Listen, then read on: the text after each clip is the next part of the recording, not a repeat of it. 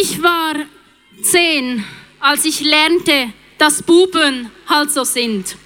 Wir waren in der Body, wir haben gespielt. Da kam ein Bub, hat an meinem Bikini gezogen. Ich habe mich gewehrt, aber er war größer. Die anderen haben gelacht. Meine Lehrerin meinte, das sind halt Buben, die wollen doch nur deine Aufmerksamkeit. Nimm es als Kompliment. Ich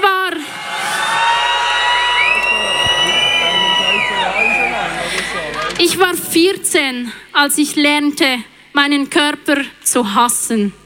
Wir waren zu Hause, wir lasen Heftchen, die sagten uns, wie wir auszusehen haben und wie nicht. Was schön ist und was nicht. Und dass dicke Mädchen nicht dazu gehören. Ich war 17, als ich lernte, dass mein Wort keinen Wert hat. Wir waren in einer Disco, wir haben getanzt. Da kam ein Typ und hat mich begrapscht. Als ich Nein sagte, hörte er nicht auf. Er packte mich. Ich riss mich los. Ich ging. Er blieb. Am nächsten Tag hatte ich blaue Flecken an meinem Körper. Ich war 18, als ich lernte, dass wir selber schuld sind, weil wir uns halt anders anziehen müssen, weil wir da halt nicht alleine hingehen sollen oder besser, gar nicht. 20, als ich lernte, dass meine Arbeit weniger wert ist. 21, dass ich immer mit gemeint bin. 22, dass ich mir halt mehr anstrengen muss. Und ich war 26, als ich lernte, dass Gewaltandrohungen auch online wehtun, dass sie Angst machen und dass sie nicht einfach im Internet bleiben. Ich war 26, als man mir weiszumachen versuchte, dass ich mich halt mit Massenvergewaltigungsdrohungen umgehen muss. Und wenn ich es nicht aushalte, sei ich halt nicht für den Job gemacht.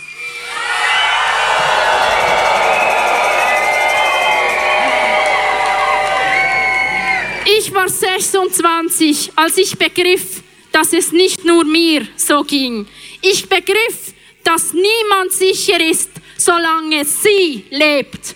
Dass jede meiner Freundinnen mindestens eine solche Geschichte erzählen kann. Und viele meiner Freunde keine verfluchte Ahnung haben, wovon ich eigentlich spreche.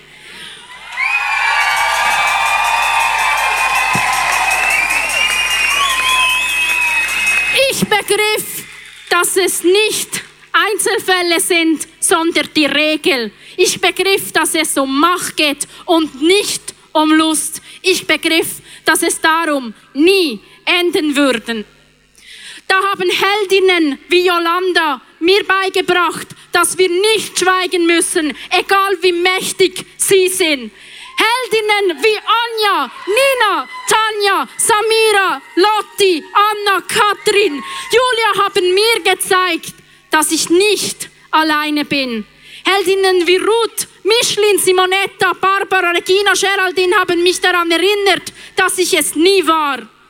Darum habe ich entschieden, mir das nicht länger gefallen zu lassen, in die Offensive zu gehen, darüber zu reden, es sichtbar zu machen, egal wie weh es tut.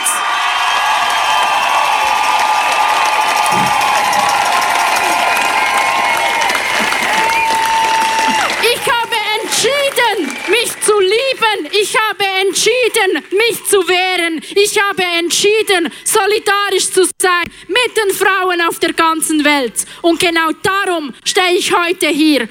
Darum streike ich heute. Darum streiken wir heute.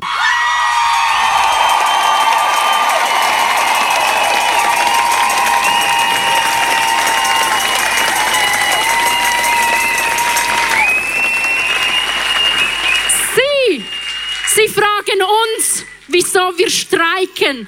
Wir streiken, weil wir sterben. Alle 2 Wochen eine Frau in ihren eigenen 4 Wänden.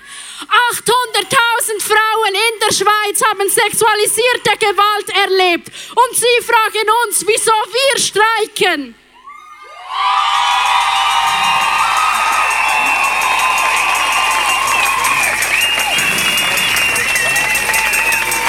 Wir streiken, in unserem Freundeskreis mehr Frauen gibt, die vergewaltigt werden, als solche, die es in eine Kaderposition schaffen. Wir streiken, weil 92% der Fälle erst gar nicht gemeldet werden. Und wir streiken, weil Fußballstars nie schuld sind. Schaut doch mal, wie schön sie treffen.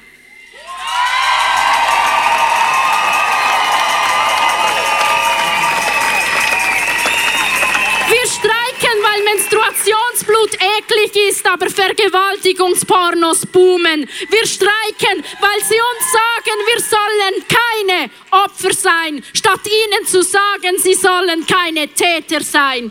Wir streiken.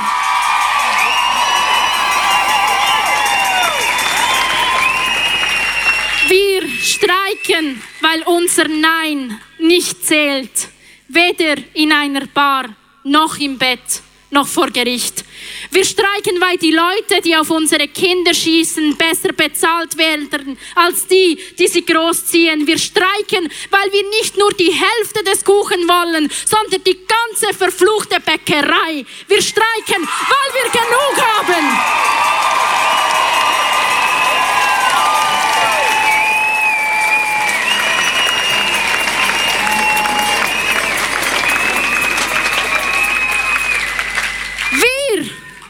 Wir sind der Widerstand.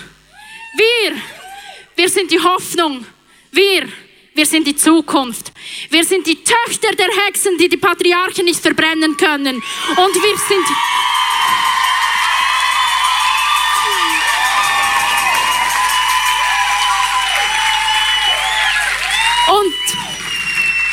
Und das hier, heute, das ist nicht das Ende. Das ist der Anfang. Weil wir sind gekommen, um zu bleiben. Venceremos! Dankeschön!